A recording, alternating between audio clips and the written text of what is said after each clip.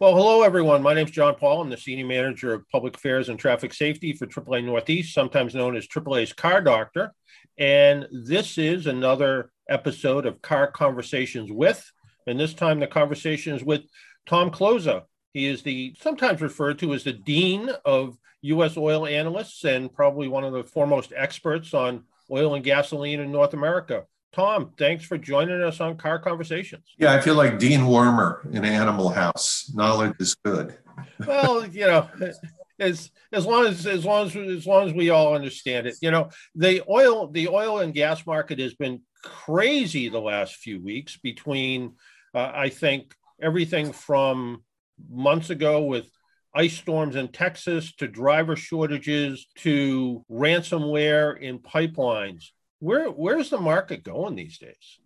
Believe it or not, oil is kind of appropriately valued, and the long-term case for oil, even among the really aggressive banking places like Goldman Sachs, they might think that we're going to get to $80 or something like that again, but their long-term price is about $50, and we'll see probably shale revitalized.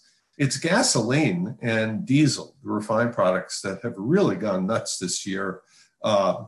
Incredible demand swings, incredible behavioral changes or paroxysms in behavior, I would call it, and a lot of issues. And you mentioned the driver issue. That's probably the one that's closest home, and the one that may rear its head during the actual driving season, which is more mythical than real normally, but is something to watch out for this year.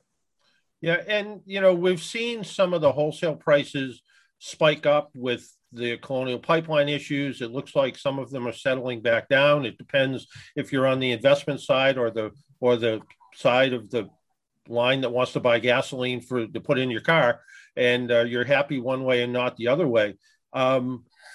When the prices go up, retail prices go up pretty quick, but when the prices come down, they come down slower because the profit's made when the prices come down, right? Yeah, it's a rocket and feather. There's no question about it. And we were rocketing higher there for a while. And we'll probably feather a little bit lower. Yeah, I've been doing this long enough to know that almost every year you talk about a little bit of a June swoon.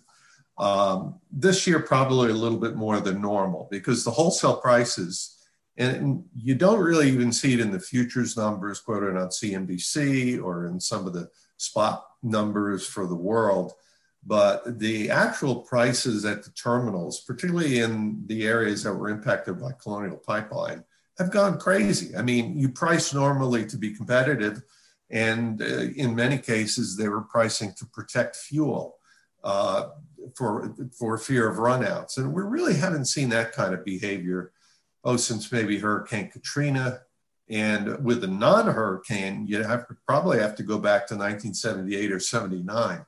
I used a line that I stole from a friend of mine. I said, Joe Biden last Wednesday, he probably woke up, he looked in the mirror and he saw Jimmy Carter, because we were real close to probably seeing some states implement odd and even or some sort of restrictions on buying, because it was a panic, no question about it.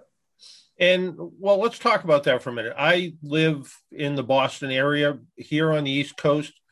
Does our gasoline come from the Colonial Pipeline, or does it come from the North Sea? It's a mixture. The Colonial Pipeline provides more gasoline that comes up to New York Harbor, actually beautiful Linden, New Jersey, than it used to. But we also have some refineries, Delaware, Pennsylvania, and New Jersey, a few. But to give you perspective, we've lost more than 1 million barrels a day of refining in the last century. We started the century with about 1.6 million barrels a day of refining in the Northeast. We're probably about 625 now, because they couldn't compete. They couldn't compete with the Colonial Pipeline, which is coming from really sophisticated refineries with cheap crude and cheap natural gas at the Gulf Coast. And we get a fair amount of gasoline from Irving Oil in Canada. And we get quite a bit from Europe. Here's the thing that I would stress to people. a lot of people travel around the world and they think that gasoline prices in the United States are very, very cheap compared to what we see in Europe. They are on the street, but the wholesale prices, or the prices that people will pay for cargoes of gasoline, ex-tax, are much, much higher in the United States than nearly all other countries. So we become a target for the foreign gasoline that's manufactured in Europe, to a certain extent, Brazil, and probably in the next few years on the West Coast, we'll see it as a target for stuff that comes from Asia Pacific. But New England definitely gets a lot. You know, they used to call it the Boston bingo market because so much European gasoline would come into Boston. It tends to come to New York Harbor now, but then it tends to be barged up to the region. And as I say, Irving Oil is probably the biggest supplier, and they're out of St. John, Newfoundland. So it's sort of interesting. Even around here, there was a little bit of panic when the Colonial Pipeline happened, and gas stations were a little bit busier than normal. Was there a concern? Could gasoline be easily turned around and be barged in from Europe to New England? It would take about 14 or 15 days to probably move from Europe to the region, but you're absolutely right. I don't know if you remember the Cheech and Chong movie, The Corsican Brothers. I do. Yeah, forgettable movie, but it's based on the Alexander Dumas novel where they were separated at birth, and then one would always feel the pain of the other physically, even when separated by distances. That's kind of what happened with gasoline last week. People would see that the Colonial Pipeline was down, and they'd see all the messages on social media and the pictures on TV and hearing about radio about the lines. And, people were following the trucks from the terminals to the stations, almost like 1978 or 79 or the Arab oil embargo. And that happened not just in the states really served by Colonial Pipeline. That was happening in California. It happened down in the Florida Peninsula, which is supplied by barges coming from the Gulf Coast. So there was definitely this sort of associative behavior that, and I love the way it always happens. They say is what you'll hear. They say that we're not going to have enough gasoline.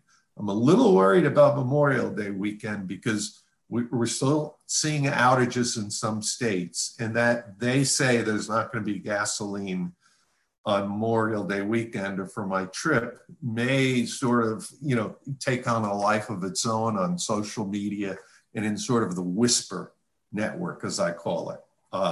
Crowd behavior, to me has become so much more intense and unpredictable than it was many, many years ago. And, there's a great quote from a French philosopher who said, given the choice, the crowd will always choose Barabbas, which if you remember, from the New Testament or whatever, they choose Barabbas over Jesus.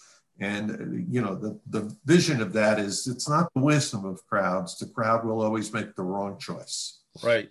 And I think, like you pointed out, the Gulf Coast of Florida, that there were shortages all over the place. 50% of the stations were reporting no gas. And whether you believe everything on social media, the idea that people are filling up 5-gallon buckets from Home Depot with gasoline or not, there was that panic buying, which somebody said to me early on. Actually, a reporter called me and said, "Do you recommend everybody fill up?"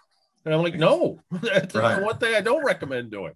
Right, very frightening. John, I'll give you a number on this, and I'm actually working on something I'm writing right now for social media, of all places. I tried to be the gasoline whisperer last week and failed miserably, so I'm going to try again. Okay. If you take all the vehicles in the country, light-duty vehicles, whatever, about 280 million of them. Mm-hmm. And if you just posit that, 15 gallons, and you do the math, you're going to have demand for over 4 billion gallons of motor fuel. Now, typically demand, runs around 400 million gallons. So if you have everyone top off or behave that way, you have 10 times the amount of demand that you would typically have in a day. And we measure gasoline supplies in days demand, and it's been around 26 days, but most of it is at the refinery gate. Most of it is in the big breakout storage tanks. If you visit beautiful Linden and Newark, New Jersey, and see those or fly in there. Mm-hmm. And a lot of it is along the Colonial Pipeline, and you see these massive tanks and you go, oh my goodness, there's so much gasoline. Well, here's the problem. A lot of those tanks, what they call for breakout storage, Colonial will pump it to Atlanta, and then they'll have breakout storage. And then from there, they'll pump it on a pipeline to Tennessee, Nashville, Chattanooga, Knoxville. Those tanks along the way that are owned by Colonial can't be accessed. There's no way to load a truck at them.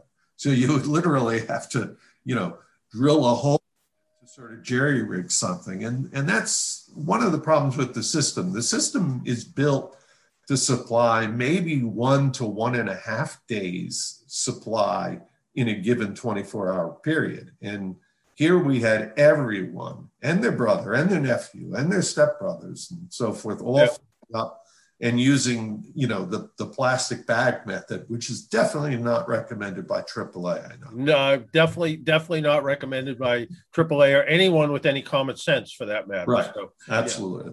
Yeah. Right. No. And, people ask us all the time, what influences gasoline prices? Mm-hmm. And, I always say, to some extent, in its most basic terms, it's supply and demand. Now, certainly it's, right, worldwide issues and economics, and you can watch the commodities market and see what goes on with gasoline. But is it as simple as supply and demand? It's fairly simple. It gets a little bit more complicated in California, and it may get more complicated in Massachusetts and Rhode Island and a few other East Coast states as they implement some of these standards for carbon. There's something they call the LCFS. The oil business loves acronyms, particularly TLAs and FLAs, 3-letter acronyms and 4-letter acronyms. Yep. Anyway, and LCFS is the low carbon fuel standard. And it's not a free lunch. I mean, it's admirable, but it's not a free lunch. And they'll argue about, is it a tax? It's not a tax. It's a method of dealing with carbon to where you're penalized if you're using a lot of carbon in the whole process. And that's why California prices, along with a couple other reasons, but that's why they tend to be $1 above what we see here on the East Coast. And of course, the big difference between the United States and Europe is in the taxes. I live in New Jersey part of the year, and we've had 2 tax increases. We used to be among the lowest priced states in the country, and now we're probably, in the upper third or so. Crude oil is really the biggest deal. And, crude oil traded for a negative number last April 2020. And then it traded, it looked like it might flirt with $70 a barrel this year. Again, I think when you look at it, the actual long-term price for crude is probably about $50. You'll hear all sorts of break-even numbers, and the break-even numbers for the Saudis are probably $2 or $3 a barrel. I could go with a shovel in some of the desert terrain and probably find some oil. The break-even price in the United States is probably about $25 or $30, unless you pay the executive suite salaries of 5 and 10 and 15 million. So we're going to see some more crude oil come out from the shale in Texas and New Mexico. And we'll probably see it slowly over the next year. No one wants to sort of kill the golden goose in terms of bring up so much that, the price drops like a rock again. But it's an incredible market. I traded futures and had no business doing it back in 1978 and 79. Haven't touched it since then. But the amount of crude oil that trades in a moment is more than is pumped in the world, on a day. It's really, and it's dominated nowadays by the algorithmic traders, the things that are programmed to take, it used to be the secret to commodities was buying low and selling high. Now it's buying high and selling higher, or selling low and selling lower. A lot of momentum in there. No, it's an interesting way to look at it. I'm really good at buying high and selling low on most everything. So, one of the things that certainly comes up, and I mean, we look at, how much gasoline and oil gets used over a certain period of time. And we look at that gas taxes as necessary to keep our infrastructure going.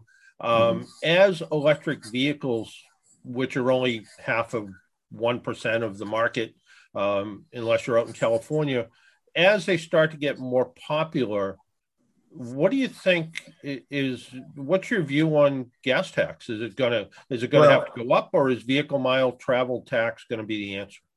I think they're going to have to. I mean, they obviously are going to need the revenue from all the electric cars. It's a slow process, but they've talked about something called fee baits out there in California for the electric vehicles. I'm not quite sure how that works, but you would certainly have to charge something for the privilege of using roads that were paid for, largely with gas or diesel taxes.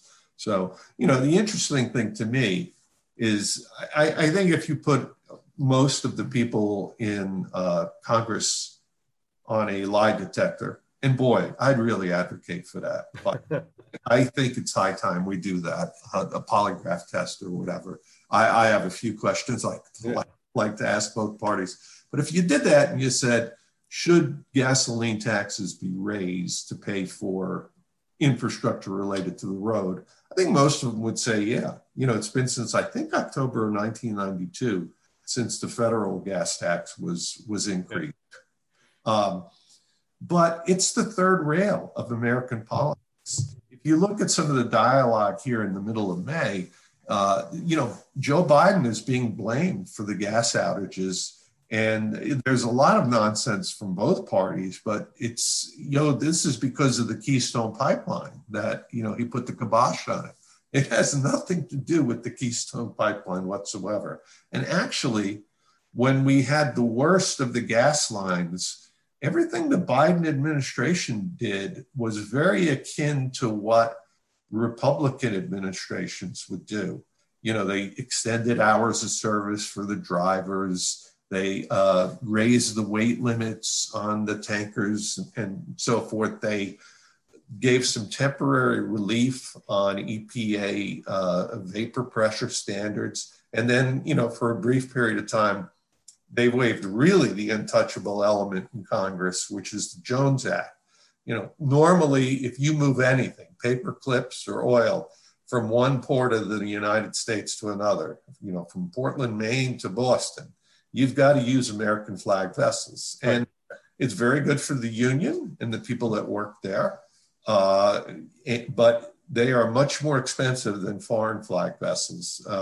There was a period there, I think it was after Hurricane Sandy, where it costs about 15 or 25 cents to move fuel from the Gulf Coast to the Northeast. If you had a foreign tanker, probably 3 or 4 cents a gallon. So it's, but again, the Biden administration did all of that. Somebody could probably argue they might have acted a little bit quicker on the Jones Act, but it's just unbelievable how politicians will talk about gasoline and do things that have nothing to do with common sense, like you mentioned, but have everything to do with how they're perceived. The governor of Georgia, Georgia was probably hardest hit by the outages, and he temporarily waived the state fuel taxes. That was almost like an invitation to come on in and fill up and bring your vessels and your jugs and whatever, because the price is temporarily going to be dropped because we're not going to be collecting taxes on it. Today or yesterday, the governor of Iowa, which is a long way from the Colonial Pipeline, already enacted rules that would enable the hours for transport drivers to be extended and the weight limits to be waived. They're a long way from any kind of gasoline problems there, but it'll get you the press you want that, well, we're being proactive on gasoline because, this is a country where, and you're talking to somebody who was a hunter too, gasoline and guns, after God and country, it's pretty much in the top 5 or 6 there. So yeah, along with the Red Sox and the Yankees. Yeah, it is certainly interesting. And what we saw with the Colonial Pipeline and the hack, do you think the other energy sectors are also sort of subject to that as well? And do you think $5 million was too little money? I was calculating it when they were still down. And think of the Colonial Pipeline as a toll road. And it's probably real close, $5 million to what they collect in a single day. Now that's, obviously they have additional expenses that were tied to make sure the systems are okay and so forth. So I could see it from their viewpoint. There are a lot of murmurs that there was not a wonderful agreement within the White House and the administrative people about pursuing that action as opposed to waiting. You saw the behavior, and who knows, they may have paid that in any case. I thought that perhaps when it happened, and I was asked if it was a big deal on the Friday before everything went nuts, I said, absolutely. If I were a terrorist, and I don't play that game, I don't put my if I were a terrorist hat on a lot, but I could see the Colonial Pipeline being one of the top 5 or 6 targets, along with U.S. utilities. But my understanding is utilities had been mandated by law to have cybersecurity and cyber insurance for interruptions. Right now, Colonial Pipeline is what they call the midstream in the oil business. Upstream is production of oil, downstream is refining and marketing, and midstream is the pipelines. And a lot of midstream companies do not have any cybersecurity. I think they're all certainly paying consultants right now to look at it and to look at how to make sure that this doesn't happen to them. Yeah, it absolutely makes sense. Well, somebody said to me once, there's no better way to be called a false prophet than put a date on something. Right. But I'm going to ask you, where's gasoline going to go over the summer? I think it's going to be lumpy and very volatile. I do believe that the numbers you might see this weekend are going to come down after Memorial Day weekend. All right. And then I think, and I've used the term June swoon a lot in the past, but we get all dressed up for Memorial Day weekend. It's a big travel weekend. And then it's a little soft for the first few weeks of June. Yep. That together with the fact that we're going to have a demand hangover from all of these people driving around with full tanks or whatever, I think, and the fact that almost everybody in the gasoline futures market was speculating on prices going higher, I think will come off. And we have come off on the futures market, by about 20 cents from the top on that Sunday night of the Colonial shutdown. So I think we go lower. I tell you, July and August are a real crapshoot. I would, my instincts would say that we're going to stay under $3 nationally. But I think that the potential for crazy behavior with hurricane season, particularly in August. July, you get some formations, but usually no impact at the Gulf Coast. I'm afraid of the panic behavior coming back again. I think that it takes a while to get used to a non-panicked atmosphere. So I think that under those circumstances, we could see, revisiting the highs kind of early in the second half of the year. And then once we get through Labor Day, I think prices are going to descend. Where we are right now with $65 crude, prices are a little too high based on that. The refinery margins are probably too high. And one thing refiners do is when they are motivated by profits, and gasoline is quite profitable now, they will ramp up production. And there is a lot of extra production in refinery pockets simply because, we had so much demand destruction in the COVID year. So it'll be interesting. I don't think that the summer, on average, will see demand anywhere near where it was in 2019, 18, or 17, which were the record years. I think that still, but I think the problem is there's going to be hot spots: Cape Cod, Jersey Shore, Myrtle Beach.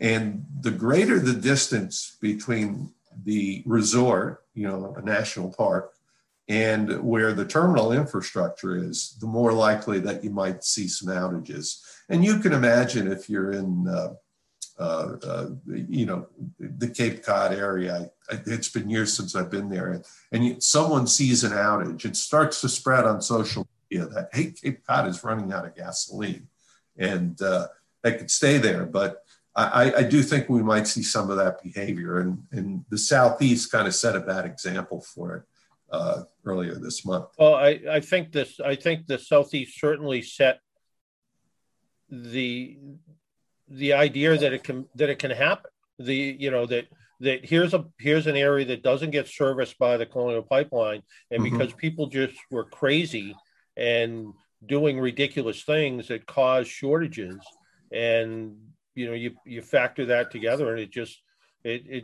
I worry a little bit. A lot of businesses are targeting after Labor Day to go back to work, and I kind of wonder whether that's going to have a spike in gas usage, because the people that haven't been their normal commute, whatever it is, there may be a blip there as well. Yeah, I think we're okay once we get to September 15th and beyond, because the recipe for gasoline changes. Now, we're okay without, if we don't have a hurricane. If we have a hurricane on September 16th, disregard those previous comments. And, I think NOAA, the National Atmospheric Administration, came out and said they expect kind of a normal year forever. But I've heard that before some years, and it's hurricane after hurricane targets the East Coast or the Gulf Coast. And really, you're talking about, if you see probability cones anywhere from Corpus Christi, Texas, up through the rest of Texas, through Louisiana to Pascagoula, Mississippi, pretty hard for a hurricane to come ashore there and not impact refining.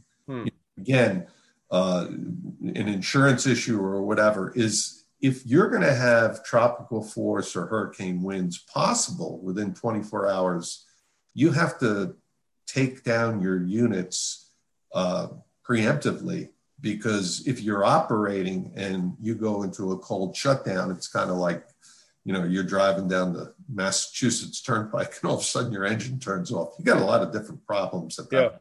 Yeah.